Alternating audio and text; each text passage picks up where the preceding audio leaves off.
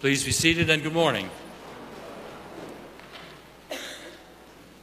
It has almost become a cliche today for preachers and politicians alike to declare that we are living in perilous times. But the simple reality is we are living in perilous times. It seems to be a hallmark of the age in which we live that we go from one troubling period or incident to another. And when I say troubling, I mean troubling on a grand global scale.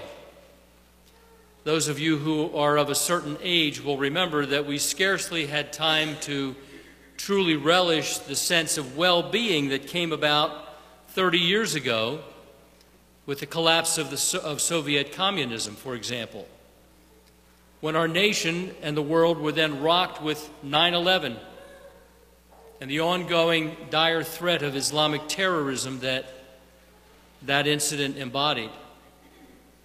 Then on to the COVID-19 pandemic and the war in Ukraine, which today threatens to explode into a third world war. In our gospel reading this morning, we hear the ominous words of Jesus as he prophesied perilous times to come. In this passage from Luke chapter 21, Jesus was actually making reference to two separate events. One upcoming in the near future from the time in which he spoke, and one upcoming in the distant future. The near future event, which Jesus describes in verse 6, was the destruction of the temple in Jerusalem. Jesus and his disciples were in Jerusalem at the time of this account, and some of them were admiring and commenting on the beauty and the grandeur of the Temple of Solomon. And who wouldn't? From a purely aesthetic and architectural standpoint, the temple was an awesome sight. At the time that Jesus spoke, the temple had been undergoing a major restoration for the past 46 years under Herod the Great, a restoration that would take another 30 years to complete. But even in its partially restored state, the temple was the epicenter and the visible symbol of all that it meant to be Jewish in the first century A.D. It was the focal point not only of Jewish religious life, but also of the Jews' security and of their entire identity as a nation. In area, the temple was roughly 4 times larger than today's typical NFL stadium. Think about that. 4 times larger than an NFL stadium. Excuse me. The exterior of the temple was crafted of white marble, of which many observers of the day said that when the sun shone on it, from a distance it looked like a mountain of snow. One entire interior wall was fashioned out of solid gold, and the number and variety of jewels used in the construction is almost beyond description. No wonder the disciples marveled.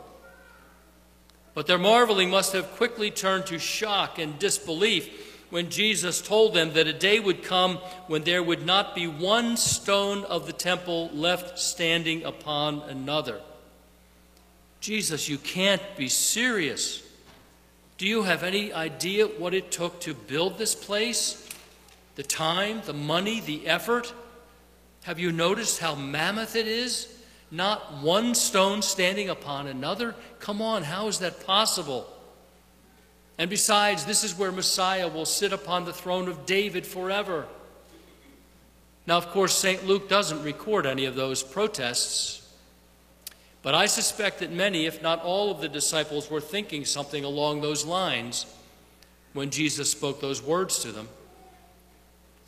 In reality, Jesus' prophecy was fulfilled just 40 years later, when the Roman army under General Titus, who was soon to be the Emperor Titus, sacked the city of Jerusalem and utterly destroyed and leveled the temple in 70 AD. So the near future event Jesus prophesied was the destruction of the temple. The distant future event of which he spoke was his own second coming. And notice in verse 8 that the very first thing that Jesus warned about in the end times scenario was the emergence of false messiahs. Many of you are old enough to recall that our recent history has had no shortage of these. From Sun Myung Moon to Jim Jones to Lord Maitreya to David Koresh and other countless cult leaders emerging all over the world on a regular basis, even today. Jesus says simply, do not go after them. Do not follow them. And as we read on in the prophecy of the last days, verse 10 and following, it would seem that all of these things of which Jesus spoke have already taken place, and possibly never with as much intensity as the age in which you and I are living today. The 20th century, the century recently ended, was one that was characterized by amazing technological and economic advancement. But it was also characterized by the two deadliest wars in the entire history of mankind. It has been estimated that more people died in the wars and genocides of the 20th century than were actually living on the entire planet in Jesus' day. A century that saw a greater accumulation of knowledge and information than had been seen in all previous centuries of recorded history combined, saw much of that knowledge put to use in devising more and more sophisticated ways to kill, more devious ways to cheat and steal, and more heinous ways to propagate ungodliness. And a century that witnessed an effort to evangelize the world with the gospel, to an extent rivaled only by the first century church, has seen the world dig itself deeper and deeper into a pit of vileness and immorality, and a world which persecutes Christians in greater number than at any time in history. It's no wonder that our culture is so schizophrenic. And by the way, speaking of the persecution of Christians, you may have heard the staggering statistic that says that more Christians have died for the faith in the 20th and 21st centuries than in all previous centuries combined.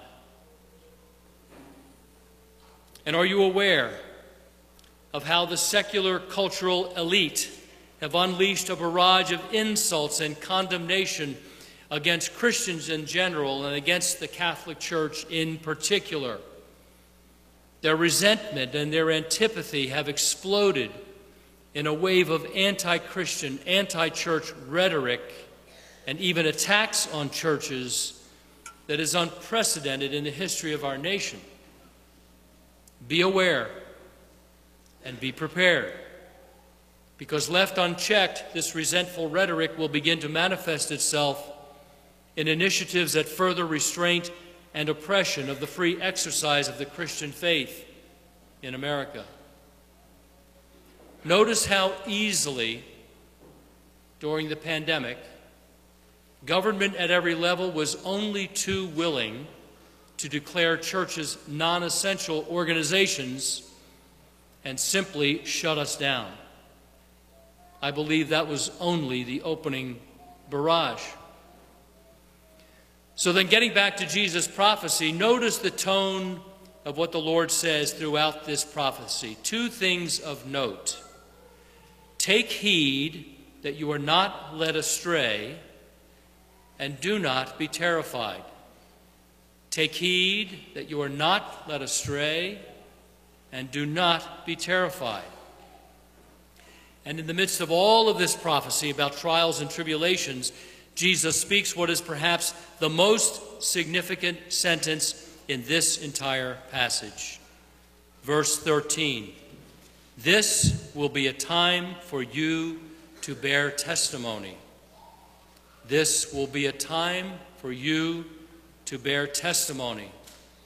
The time that Jesus is referring to, of course, is the whole scenario of wars and commotions, of nation rising against nation, of great earthquakes and famines and pestilences and terrors and great signs from heaven, and even the persecution of believers.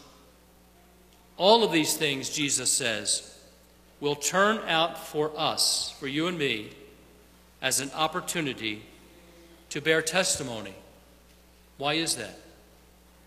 Because all of these things which strike fear into people's hearts give those who are grounded in a personal faith in the one true and living God and in His Son Jesus Christ and in His church and in the perspective of eternity, it gives all of us an opportunity to bear living witness to the love and mercy of Almighty God.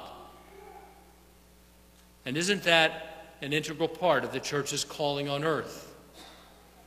To bring God's presence and God's grace and God's truth to bear in every situation and circumstance, even, by the way, when it means extending God's mercy and love to the very people who would persecute us.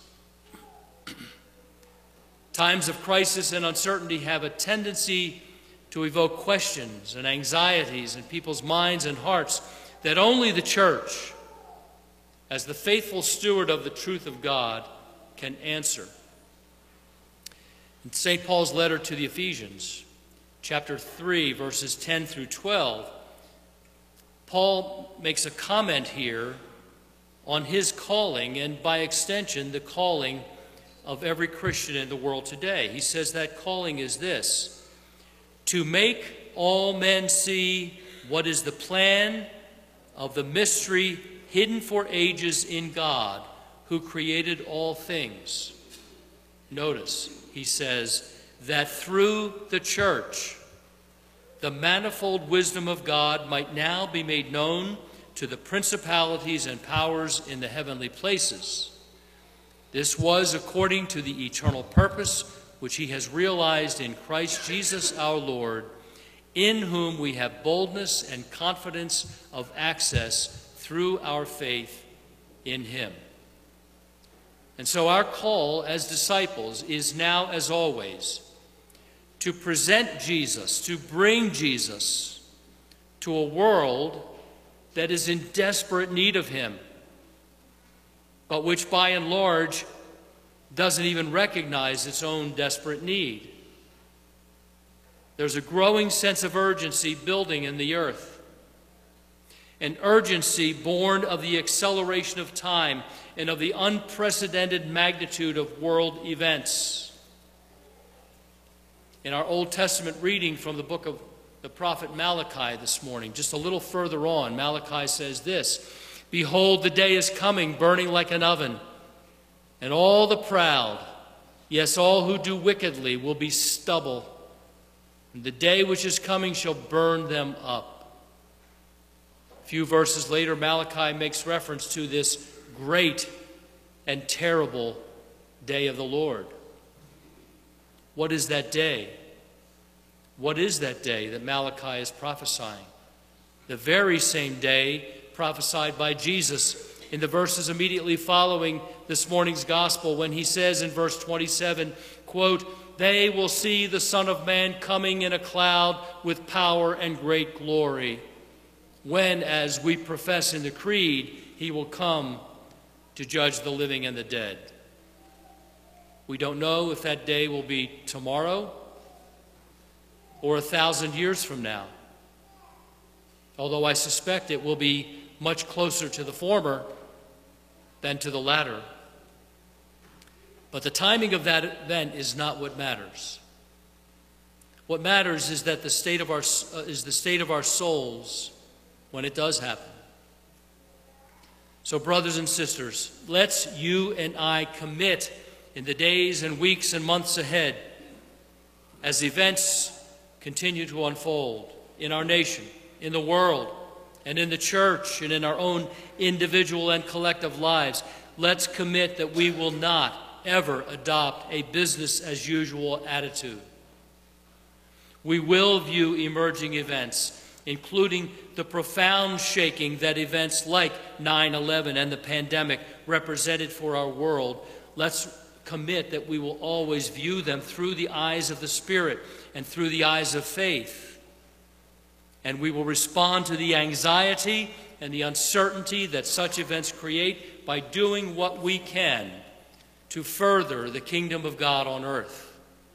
First, in our own hearts and lives, and then in the hearts and lives of everyone we know. And let's let that commitment be an abiding one, a lasting one, to be the Lord's ambassadors, to be conduits of his grace, mercy, and love every day until he returns, or until we go home to heaven to be with him. I want to close this morning with the words of St. Paul in yet another reference to the Lord's return.